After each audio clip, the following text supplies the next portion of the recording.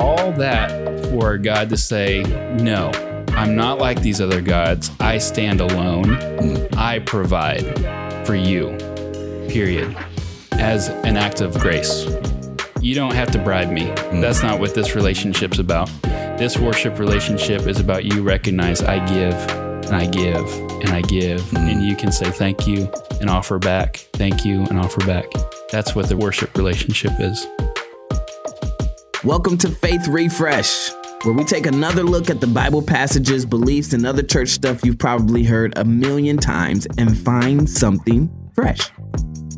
Hey there, I'm Anson, joined by Chaplain Justin, and this is episode 1. And we're not going to spend a lot of time on this because hopefully you'll get the hang of Faith Refresh as we go along. But because this is the first episode, we want to take just a few moments to explain kind of what this show is all about and who it's for. And we know that deconstruction has become a bit of a buzzword in the modern age, and we've probably all seen social media posts from friends or celebrities announcing a departure from their faith. Because for many, Christianity is becoming implausible or even impossible to believe. So if you are deconstructing, or if you've been there, you're probably trying to make sense of your faith, asking questions like, is Jesus worth trusting? Is this my faith, or is it something I inherited? And if you've ever wrestled with those questions, this podcast is for you. The word deconstruction can mean different things to different people. To some, it's the process of dissecting your beliefs to make them your own. Others say that deconstruction usually involves a rejection of your previous beliefs. And whatever you think of that word in particular, it's my opinion that examining our faith doesn't necessarily have to end in unbelief. What if deconstructing could just be the first mile on the road towards reconstruction, building up a mature and robust faith that doesn't shy away from the deep, hard questions of life? So on the show, we're going to do just that. We're going to grapple with Bible passages and beliefs and church practices that may have tripped us up in the past, because there have been some that have tripped me up in the past. And we won't have all the answers, of course, but our simple prayer is that we would all learn and grow together. And ultimately, we pray that Jesus would become more precious to all of us and that our faith would be refreshed. So with that, we're going to jump into our story for episode 1, which is a classic. It's the story of Abraham and Isaac. Yes. If you were coming up with classic stories of the Bible, I don't know, like a top 10 or something like that, I feel like this would make the list. Yeah, absolutely. If you'd like to read the story for yourself, it can be found in the Bible, in the book of Genesis. You can find it in chapter 22. We're not going to read the whole passage for you, but wanted to give you just a little brief synopsis. Many of you are probably very familiar with the story, maybe really, really familiar with this story, because like we said, it's probably in the greatest hits catalog of Bible stories. But if you're not, let's talk about the Cliff Notes version real quick. So the text says God decided to test Abraham. Mm-hmm. He speaks to him. He asks Abraham to take his only son, Isaac, up on a mountain and sacrifice him. And the way the text just kind of like comes right out with that, it just lays the facts out there, right? Mm-hmm. And we don't really get any sort of window into Abraham's emotional response to the command, which I think is interesting. It doesn't say how he felt, whether he was surprised by this command or taken aback or just business as usual. He just kind of matter-of-factly gets up the next morning, sets out for the mountain as prescribed. They get there. Isaac says, hey, I know what we're doing. We're making an offering to God. So clearly he's familiar with this process. But he says there's no lamb. That's what we normally sacrifice, right? And there's no lamb. So where do we get the lamb? And Abraham says that God is going to provide the lamb. Mm-hmm. So they reach the location. Abraham binds Isaac. And I assume at this point, Isaac has realized that this is not the normal way of doing things. Something has changed. And prepares to use his knife to kill his son. Wow. Yeah. And then the angel of God calls out to him in that moment, tells him not to harm Isaac. The angel says he knows that Abraham's obedience proves that Abraham fears God. And then God provides a ram who is sacrificed in Isaac's place. Mm-hmm. And Abraham calls the place, the Lord will provide. And the angel then blesses Abraham because of his obedience. There's a lot in that story. Agreed. But I want to start with a very simple question. I think a simple question, which is, how does the story make you feel? Trying to maybe read it through fresh eyes. For a lot of us, maybe it doesn't feel very fresh. What feelings bubble to the surface as you read the story? Well, I don't know if this is very emotionally intelligent, but I just kind of feel a sense of, whoa. Yeah. Like, it feels heavy to me. Mm-hmm. But Rachel, my wife, we have 2 boys. We read the Jesus Storybook Bible in the evenings. And we got to this story one time. And as we're leaving the boys' room, Rachel looks to me and just says, I don't like that story. Okay. Yeah. She's like, I heard it all my life. I know Jesus is the Lamb of God, so that's where it's headed and all that. But I just don't like this story. If we really take it at face value, it can turn the stomach, I think. Yeah. I mean, you're talking about a father being asked by a loving God to kill his only son. And I think she had a sense of her moral convictions, her conscience being seared a little bit, like something's not right. Right. What am I missing here? Yeah, no, I feel that as well. I do think for me, as someone who has heard this story a million times, there's a part of me that might kind of just shrug. I know that story. Right. You kind of get comfortable with it because you've heard it so often. But I do think, when you stop and pay attention to it, you go, wait a second. We're talking about God asking his follower to murder his only child.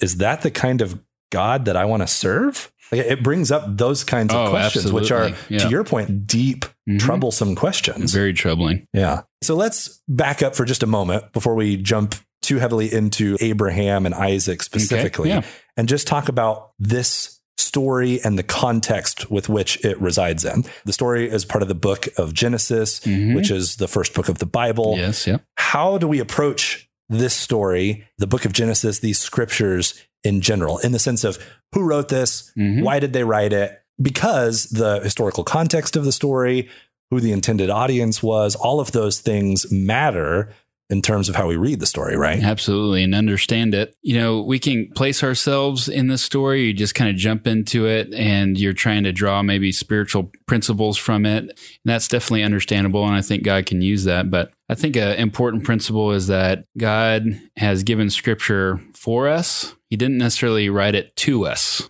So it might not be direct communication from him to us. The book of Genesis isn't a letter from God to Justin. Right. Specifically. Yeah. He's going to minister to me directly through that. But one of the key things I think that's really important for Genesis, but also the first 5 books of the law or the books of Moses, is that they were likely written, compiled while the nation of Israel was wandering in the desert. So after being liberated from Egypt, before the promised land. Right. And so there's this 40 years of wandering. That whole history begs the question, like, we've been liberated by God, this God, from Egypt, who's the world power of the day, along with all their gods. He seems to be bigger than them. Now we're in this wilderness and we're surrounded by other nations and their gods. So who is this God that liberated us? What is he like? What's his story? How do we worship him? How do we serve him? Yeah. And this is a story that is positioned in those kinds of questions. That's really interesting because that already lends a whole new perspective on how I might read the story. Today, I don't think about the God of Christianity or the God of Judaism as one of many possible gods. No, not in our context. Yeah. We think about there is a God and it's my God, right? It's the God that I know. And yes, maybe there are a few other religions that have a slightly different version of that God, but there's not a pantheon of gods. Right. There were Greek gods, Back in but the that's day, all history.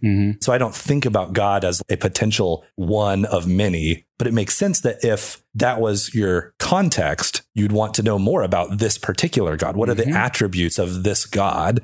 Who is he like? What does he do? How does he think? What is he all about? For me, it feels like I'm not searching for those answers, at least not in the same way, because I already have that information. This is also like the inbreaking of monotheism, right? So he is the one God. Which is quite the claim huge, in that context. Yes. Yeah. And still to this day, but especially in this context where you're invalidating a lot of you're basically saying their no. beliefs. If that's true, then he better be a good one. Like, you know, right. And so who is he? What is he like? What does it look like to worship him? And what kind of God is this? Okay. So God, obviously a central character in this story. Yes. Now let's talk about Abraham, right? Who is this guy? Why does he matter? What's so special about him? And what's so special about his son, Isaac? Because there does seem to be, even if you only knew what is presented in this chapter, there does seem to be a very special emphasis placed on the fact that this is Abraham's only son. This is a big deal. Yeah. Abraham, just even from a cultural or historical perspective, Abraham's seen as the father of the faith for Judaism, Christianity, and Islam. So if you think about the influence and impact of one person and their story, it's difficult to top them besides Jesus. Right. He would be the one. Yeah. But beyond him, Abraham is probably the most influential single person in human history. So that's one thing. But in the biblical story in particular, God calls him out from the place where he was, his family, and says, essentially, follow me. I'm going to send you to a place, and eventually gives him a promise that I'm going to bless you and you're going to be a blessing for all the nations. And yet Sarah and Abraham are barren and they're very, very old. So it really seems impossible that they would be blessed in terms of an offspring that would somehow bless all the nations. Like, it's a tremendous claim that dates back to Genesis and the Garden of Eden, where Eve has this promise that her offspring would crush the head of the serpent and the serpent would bruise his heel. Throughout the story, you're looking for this offspring. Who is this one that's supposed to do this? Who's supposed to crush evil? And now here's another part of the story. Oh, it's going to be through Abraham and this nation that's going to come from Abraham. All of that leads me to the real question I think that I come away with after reading this story, and it goes back to how it makes us feel. I agree with your wife that there's some discomfort there, some cringing, I guess, that I kind of want to do. My question is then, what the heck? That's a good question. Great Bible study question. Yeah. I feel like that's what I would want to ask God. Like I said, we don't really get much of a sense of what Abraham's reaction to this was. But my reaction, at least in my modern context, is you're talking about these promises and these covenants that have been made. And now you're asking me to do this heinous thing. Sacrificing my own child and seemingly breaking all of the promises and plans that have been made that are communicated to me, at least as far as I understand them. So what the heck, God? Where did this come from? Yeah, not only that, it seems to be morally reprehensible. There's that. Yeah. Well, so back to that story of Abraham, Isaac is this miraculous offspring. He's the only one. And somehow through him and whoever comes after him is going to come the one that is going to crush the head of the serpent once and for all. Like you said, all these promises are coming down on Isaac and now offer him up. It's really startling. Yeah. It's surprising. But to the wilderness generation that are wandering around the wilderness, it would not have been as surprising. For our modern context, we're like, how could you? This is horrible. Right. But they would have been surrounded by at least 3 deities, Baal, Asheroth, and Molech.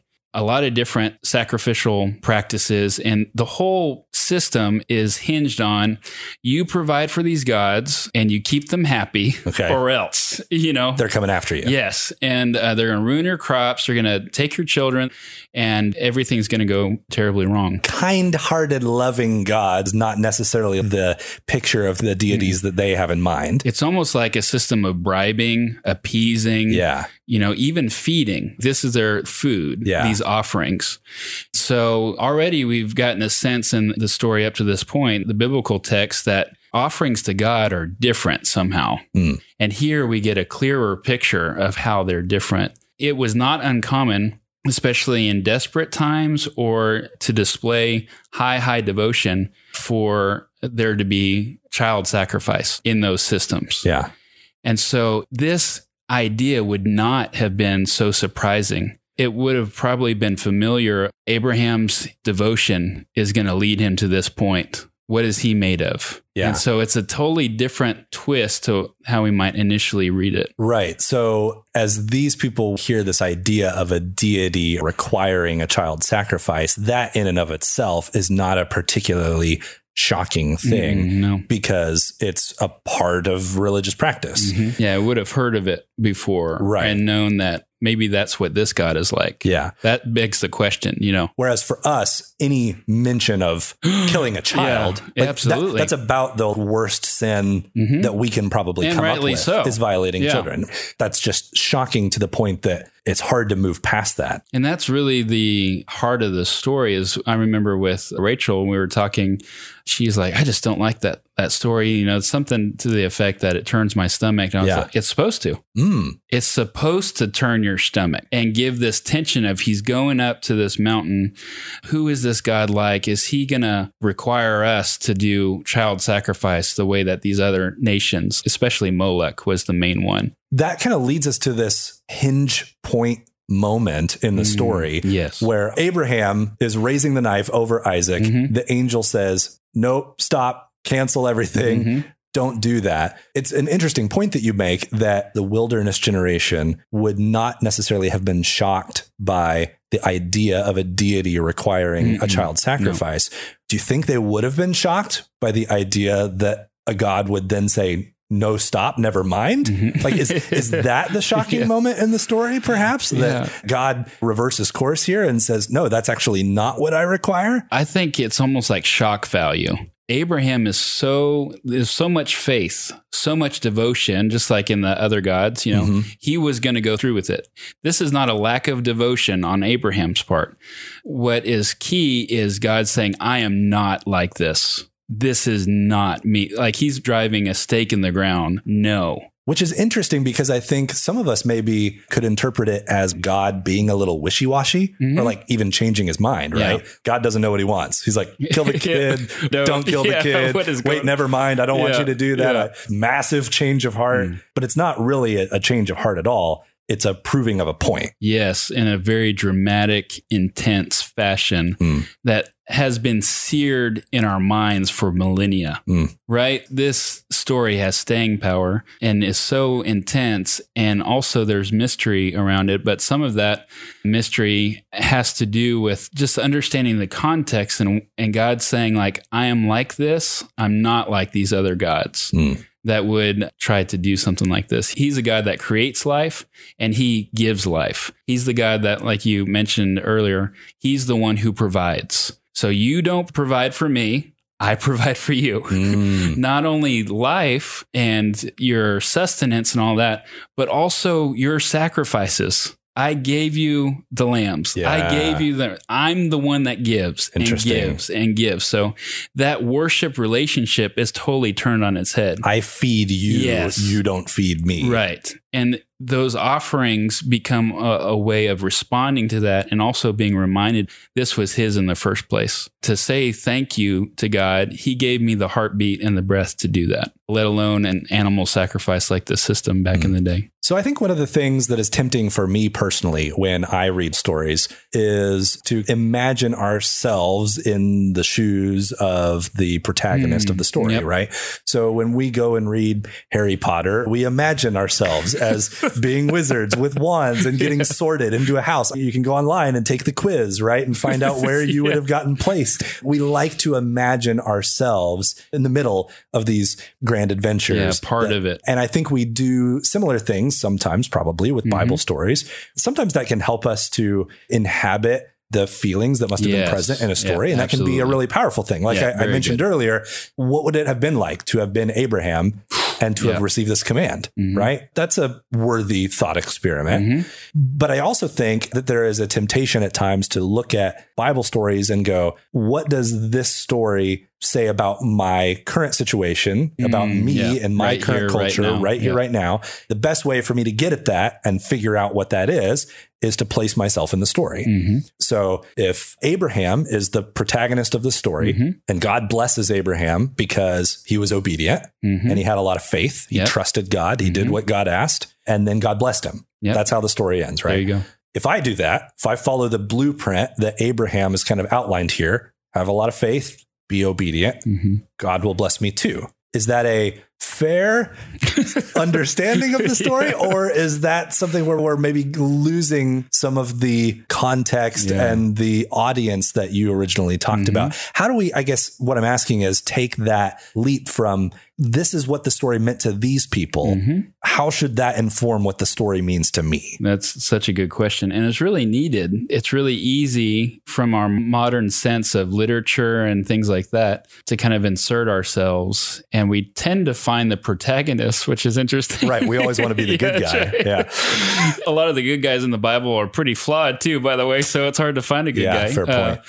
But what's really important to consider is we want to know what God says on his terms. I understand wanting to see yourself in the story and trying to make sense of it. And yet God wrote this to a particular group of people, and understanding that context and certain words and the literary genre of it being a historical narrative, those kind of give pieces to know, okay, why does this matter to me in a more accurate, in-depth way? And so one thing is Abraham's not the protagonist.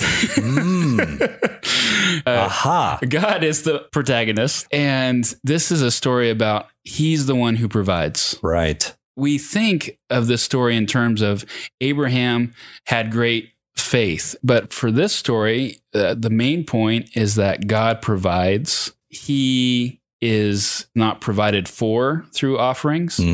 He doesn't need Abraham's faith, any of that. It is good for Abraham to have faith in this God. He's the only true and living God. And God is the one who just chose kind of out of the blue to bless him, to bless all the nations. Yeah. And now he says, okay, I want you to offer the thing that I provided for you miraculously over a period of like 25 or 27 years of waiting for this promise to be fulfilled. Here comes Isaac. And now give him up. All that for God to say, no. I'm not like these other gods. I stand alone. I provide for you, period, as an act of grace. You don't have to bribe me. That's not what this relationship's about. This worship relationship is about you recognize I give and I give and I give. And you can say thank you and offer back. Thank you and offer back. That's what the worship relationship is.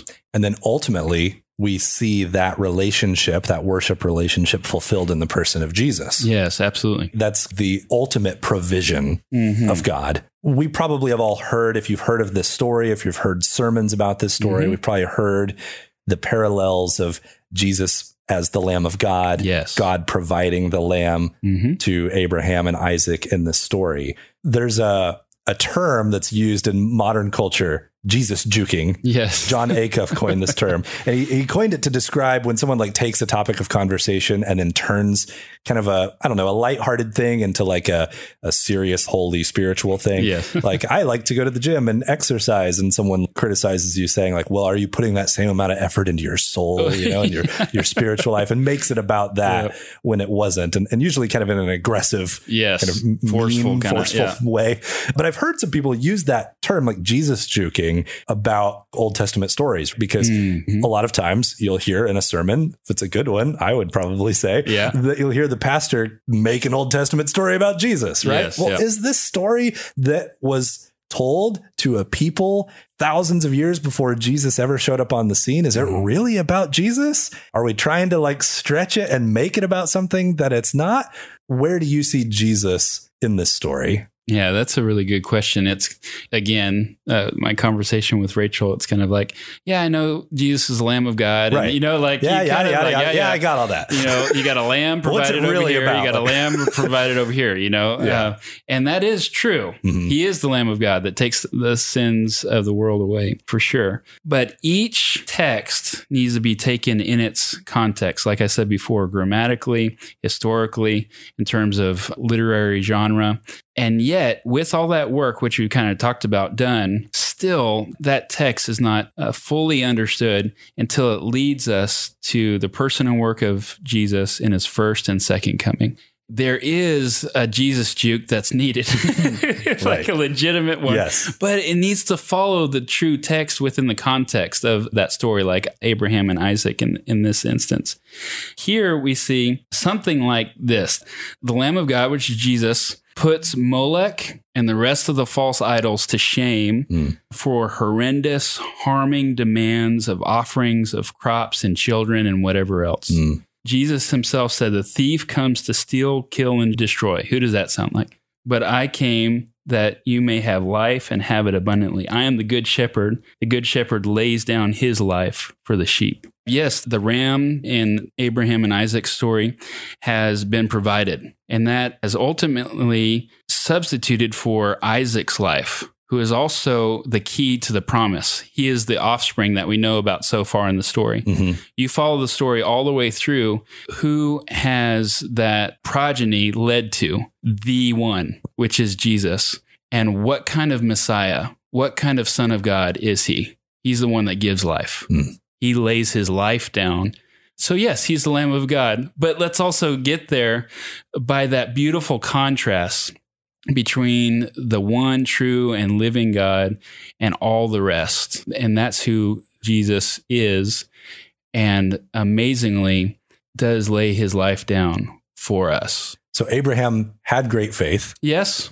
He was obedient. Yes. But more than that, God was teaching him about his character and his provision. Yes. And that seems to be the summation of the story. Yeah. Right then where he lived in that situation provision, but also millennia after him, the provision, the offspring that would bless the nations.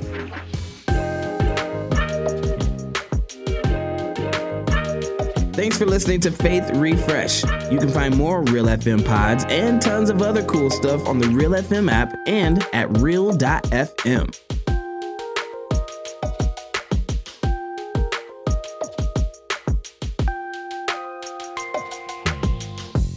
Faith Refresh is hosted by Justin Ruzanowski, and I'm Anson Beyer. If you enjoyed the show, please consider writing a review on your platform of choice. It will help others discover the podcast and listen for themselves. Faith Refresh is a part of the Real FM Podcast Network, a ministry of John Brown University.